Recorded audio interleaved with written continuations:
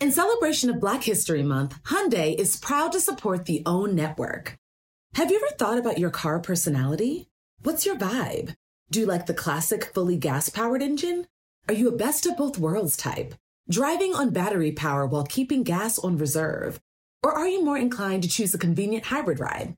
Whichever your vibe, there's a Hyundai Tucson to match and a powertrain to get you there. Okay, Hyundai.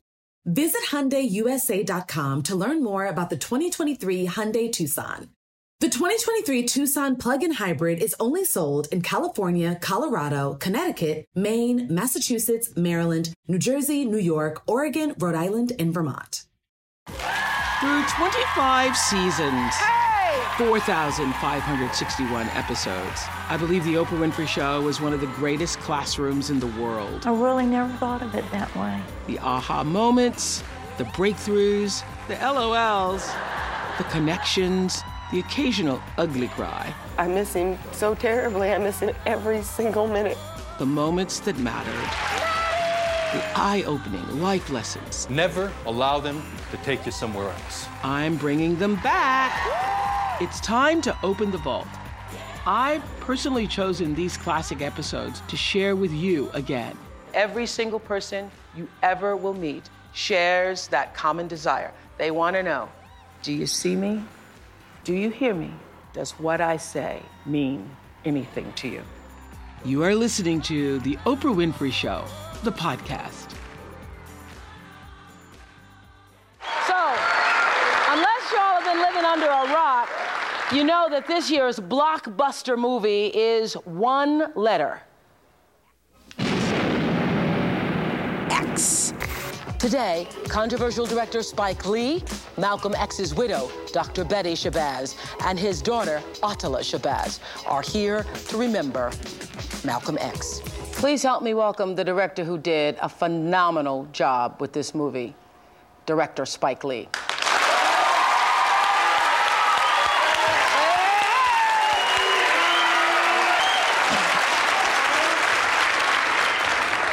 They've all seen the movie, they've all been fed.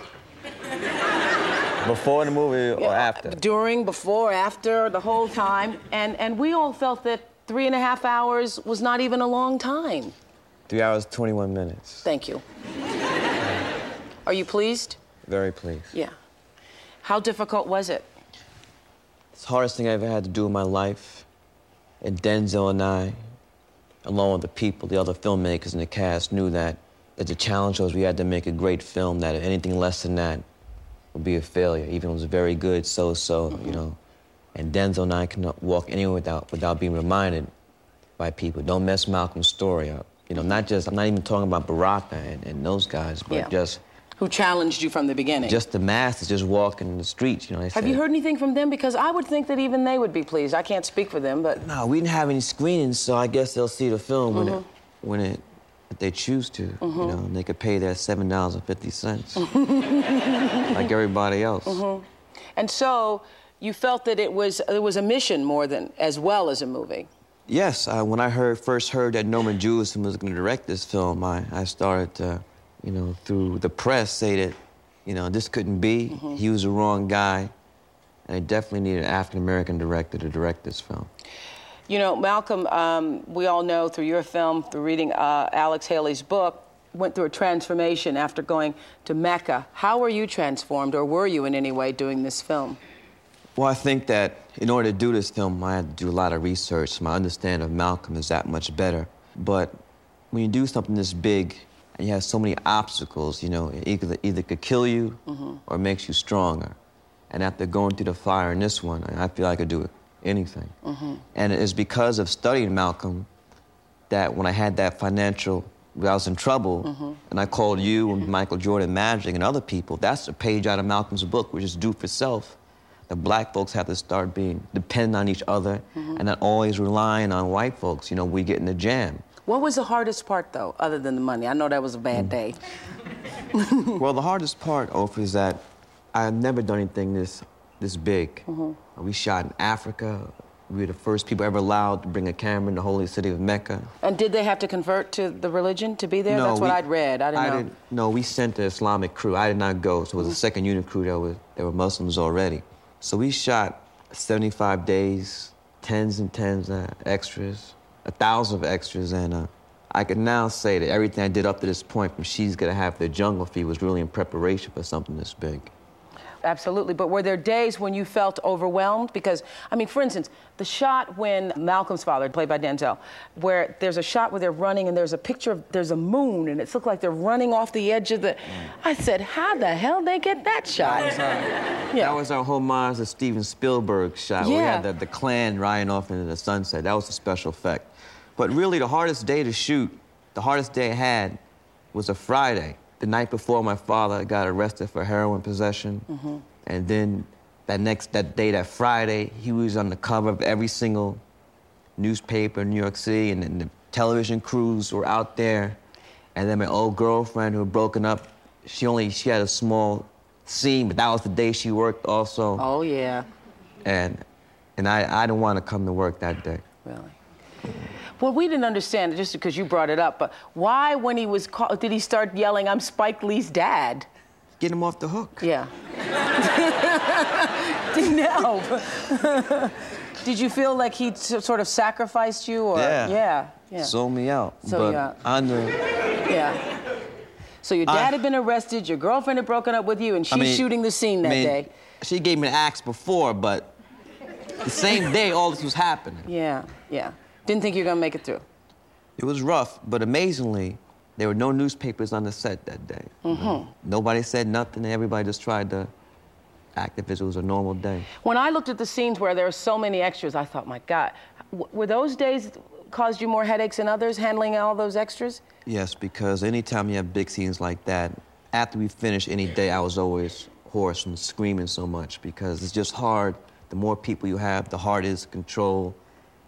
And so many different kinds of scenes. I mean, the ballroom dancing when y'all were doing the jitterbug and all that. First of all, I was trying to figure out when they were using the sub, because I know you weren't throwing those people over your shoulder, were you? There was no, stunt dance on this. That was Denzel dance. I couldn't believe that. Denzel. That's amazing. Talking to Spike Lee about Malcolm X. I have never seen a film where every single person acting in the film was one. I mean, first of all, Denzel needs a standing ovation. Let's give him one. And everybody else in the film. When you do a big film like this, there's really two routes where you could go with the best people you can get, and that's going to be unknown faces, or you go with make it an all-star cast. But we felt that we're going with the best talent and the unknown faces, maybe make them more realistic, so you wouldn't be saying, oh, that's so-and-so, that's so-and-so. And we got lost in it. I mean, there were times, specifically, when you'd see film of Malcolm and you couldn't tell whether it was Denzel or not. Didn't you all feel that? It was unbelievable. That's why you meant that to happen, did you not? Well, I really think it's more than the physical resemblance. Denzel was, his inner strength, it was inside. Yes, and one of the things I'd read that Denzel had said is that his prayer was that this would be about the evolution of a man, about the spirit of a man, and how a man can change no matter how dire their circumstances. Yeah, and he also said that he could not be Malcolm X, but hopefully the same God that passed through Malcolm could pass through him. And Denzel understood that in order that to happen, he had to be spiritually pure. So a year before we began the shoot, he started to fast, started to read the Quran daily, cut out alcohol. We both went on the wagon. Got off the wagon after the movie ended. But, I mean, it was scary over being on that set, because it was spooky. It was not Denzel.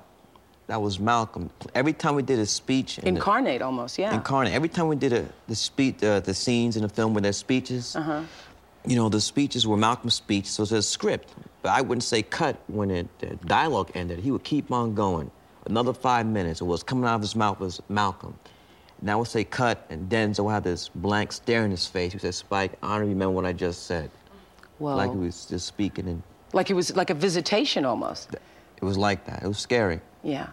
So what is it you wanted? I know you had some tough struggles, because when you go into Hollywood and you say, I want to do this film of Malcolm X, most of America doesn't understand Malcolm X. And I mean, a lot of particularly white people, have been introduced to him as a result of this film and all the publicity surrounding that film. So I'm sure that you came up against some reservation from people saying, well, how much money did you say you needed now? First it was 40 million, then it was 33, and finally we got 20 from Warner Brothers and 8 from Largo, who they sold the foreign rights to. That was 28 million. But we knew it was still 5 million short. But everybody just wanted to deal with it when we got to that bridge. And we crossed that bridge in November, and that's when a bond company took over financial control of the film. And it was in post-production where I had to call yourself and some other people to help to save my neck. And so, how was it that you were able to convince them that this was an epic and about more than just getting people into the seats? Well, to be honest, I don't think Warner Bros. Was really convinced till they saw the first rough cut. Then they were in all the way. Because they understood it.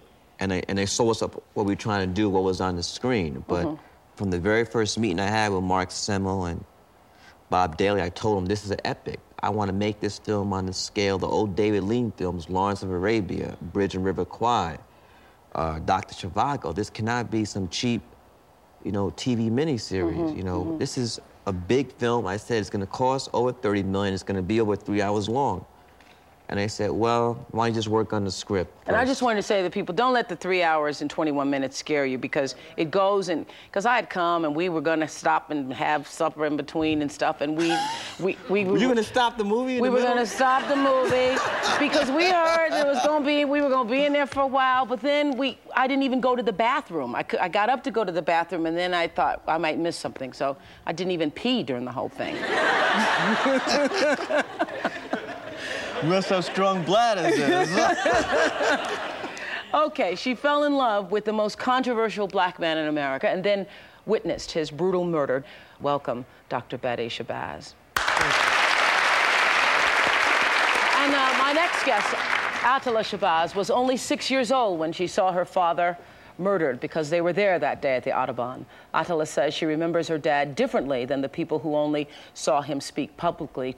To her, he was a kind and a gentle and a funny dad, so we want to talk to you about it. I don't know if you all notice this as white people, but as black people, we know that you don't very often see black people, couples on television being intimate and loving with each other. I don't know if it's a thing you would notice if you were white. And was it like that?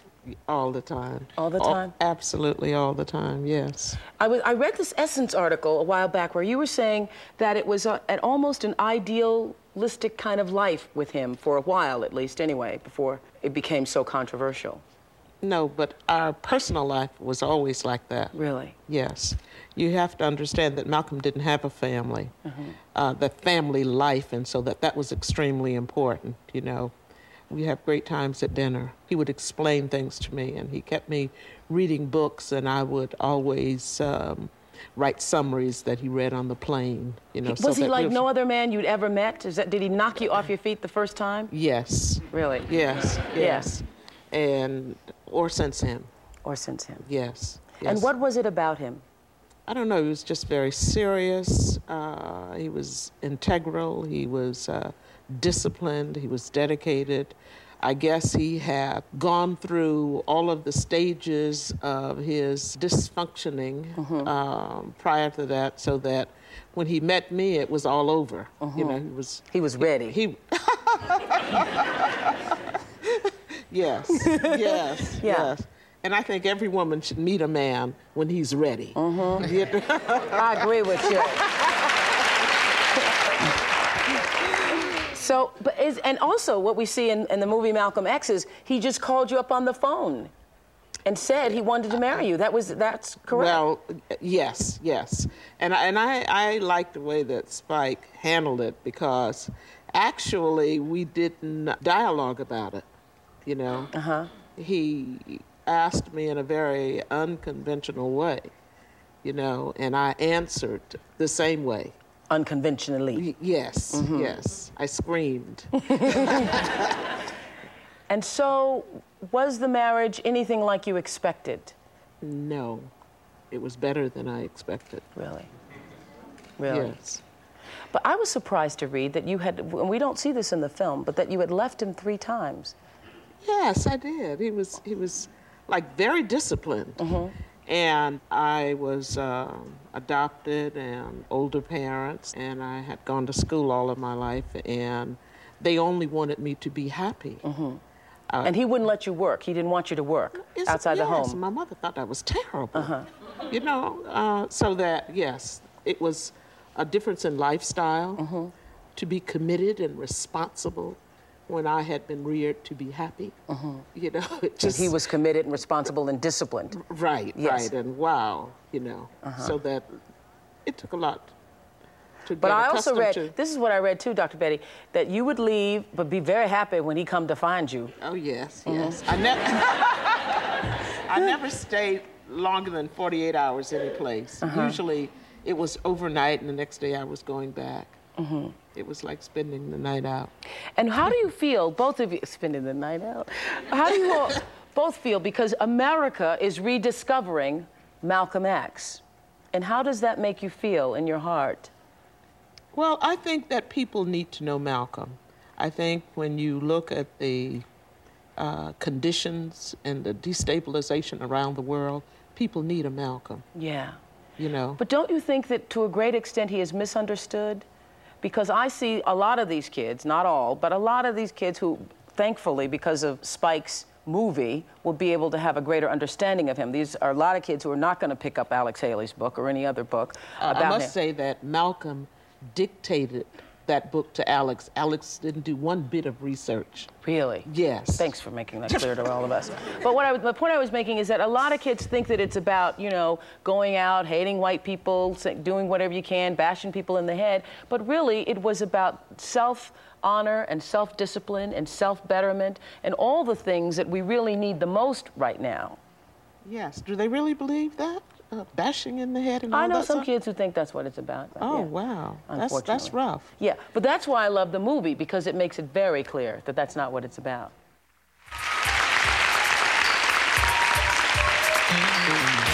Attallah Shabazz, the daughter of the late Malcolm X. You remember him how?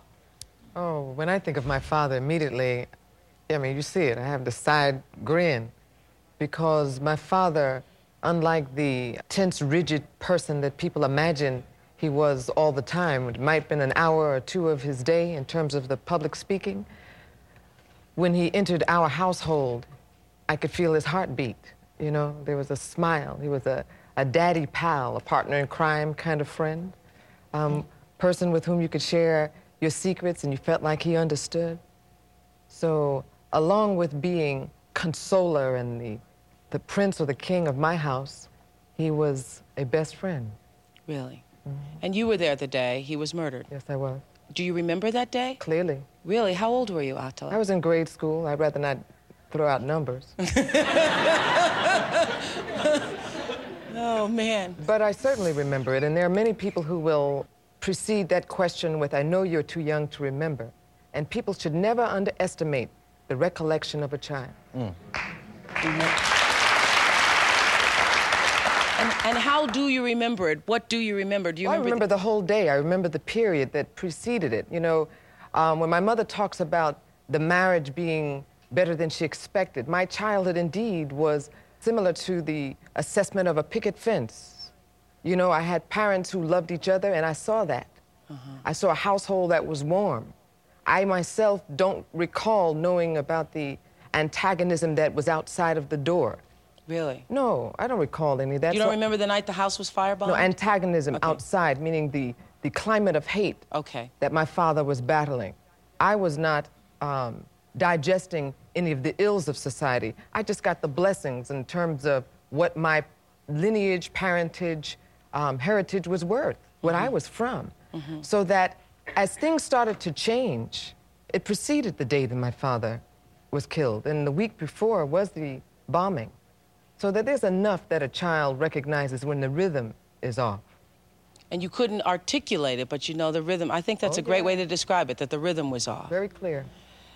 And I'm sure that for you, Dr. Shabazz, that I remember, of course, that you were pregnant with twins at the time. Yes. And for weeks and weeks after, you had nightmares about it, of course? I didn't have nightmares about it. I couldn't sleep for 3 weeks because every time I would go to sleep, I would see my husband falling. As a matter of fact, the first sleep I got was I went to Juanita Portier's house, and she gave me a water glass full of honey and brandy. And I couldn't take the taste of the brandy. It was the worst thing I had ever tasted, and she wanted me to drink this. She says, yes, drink it. Let it go down your throat. And so she kept putting honey in it. But when I went to sleep early afternoon, I did not wake up until late afternoon the next day. My first sleep in 3 weeks. Could you feel it coming? Could you feel, if not the assassination, but a sense of dread coming? You knew something awful was going to happen? Because that's what Spike does for us in the movie, and we get to hear Malcolm X before he goes out and does that speech at the Audubon, and you know, there's a sense that he knew something terrible was going to happen. Well, it was a year and a half, and there were carloads coming from different cities every week to assassinate him. We had people that would let us know where the cars were coming from. There was a committee that was, you know, trying to find out where he was, and phone calls to the house and threats and. Well, yes, phone calls to the house. But the fact is that we knew when a carload was coming from somewhere. As a matter of fact, in Philadelphia, they had to take out the riot cops. In Los Angeles, they drove him through the tunnel with sawed-off shotguns. And he came from California to Chicago on the Cup Show. And they were here waiting for him. Wow. So, you know, that's not any secret information. That's right. Public. So that the point is that it was a whole year and a half so that we knew that they were trying. Another point is how, because what Attallah just explained to us, that she felt in this home, toward the end, felt the rhythm was off. How, if for a year and a half this is going on, were you, as a mother and as a wife and as a human being, able to keep the family going with a sense of everything's going to be all right, so that the children grow up feeling that life is going to be all right? How were you able to do that? Because you had to be scared. No, I wasn't. You were not? No. Excuse me? I was not frightened. I was not frightened primarily because my husband was there. And I perceived him to be a tower of strength, you know? So you weren't afraid of what they could do to you? Well, the point is that whatever they could do to us could be done to them. And your question was? Yes, Spike, you ended your movie by saying by any means necessary. Who was that directed to? What specifically was your message?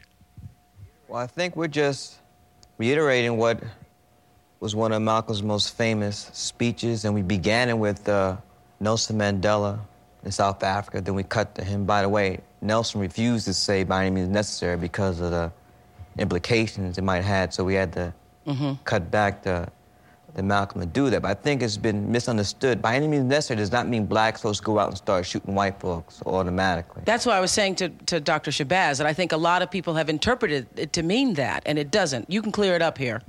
One of the things is that by any means necessary is a comprehensive term.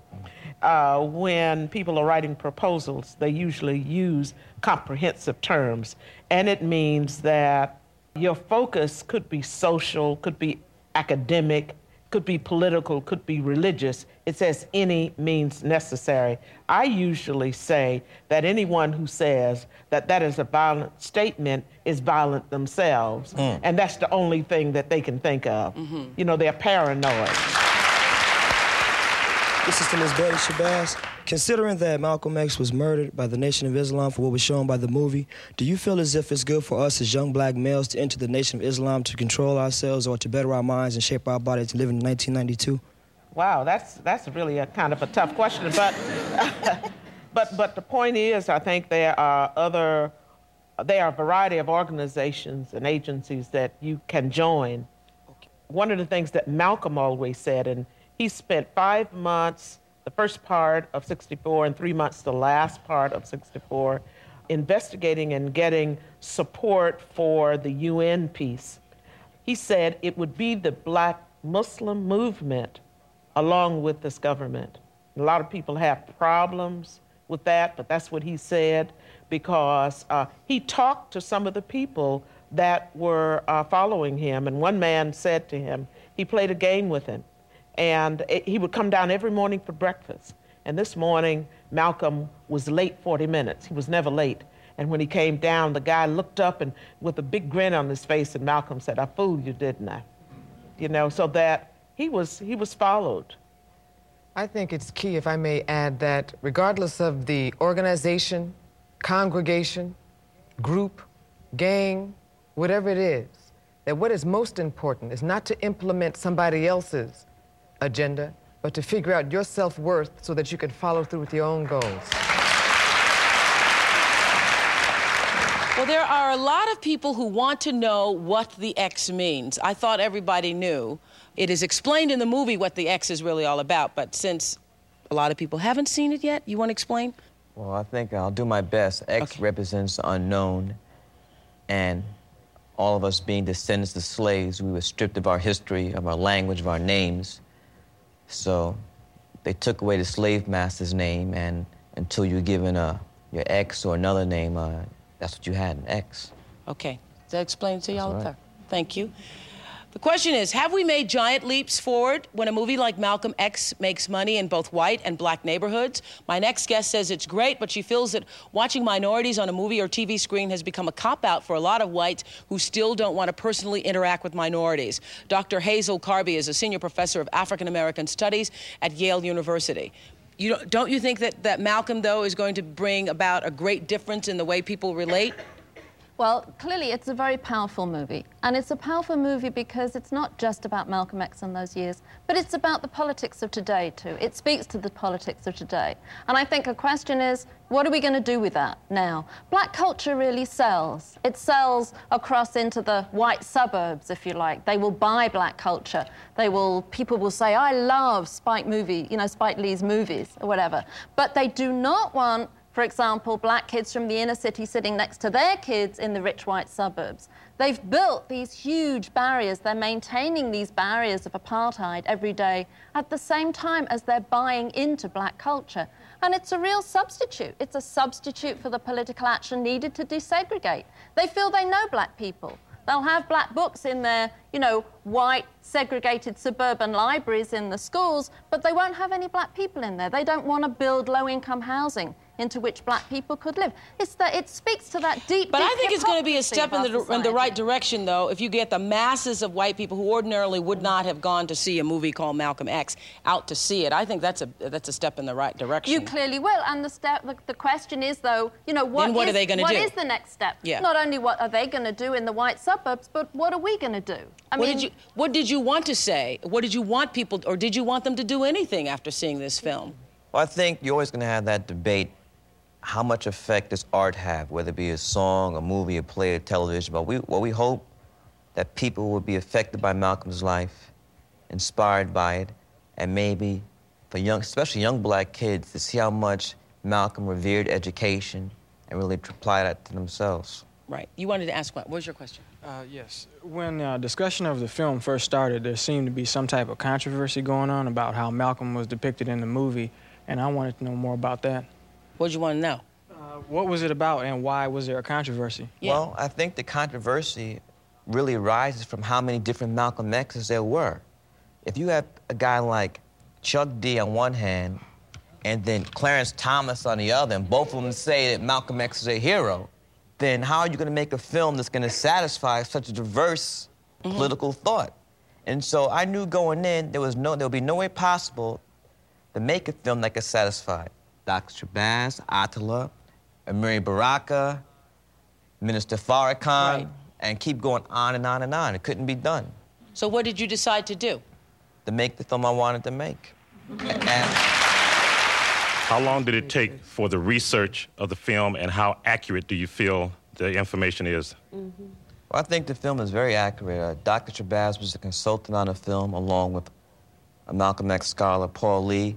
I talked to Malcolm's brothers, Wilfred, Omar, his brother Robert, his sister Yvonne, Minister Farrakhan. So I just went about trying to talk to as many people as I could.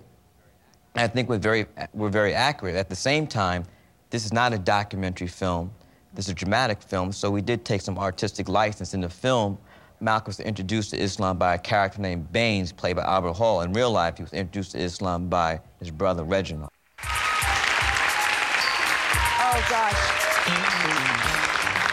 Dr. Shabazz, I thank you for being here and sharing your thoughts with us. And Attallah, thank you very much. Spike, a hell of a movie you did. I was never so proud of one person as when I finished that movie. I think, listen, I can't wait. This is what's going to be exciting. It's going to be exciting because there is a strong possibility that 2 black men can win an Oscar this year, and I'm hoping you're one of them. Thank you.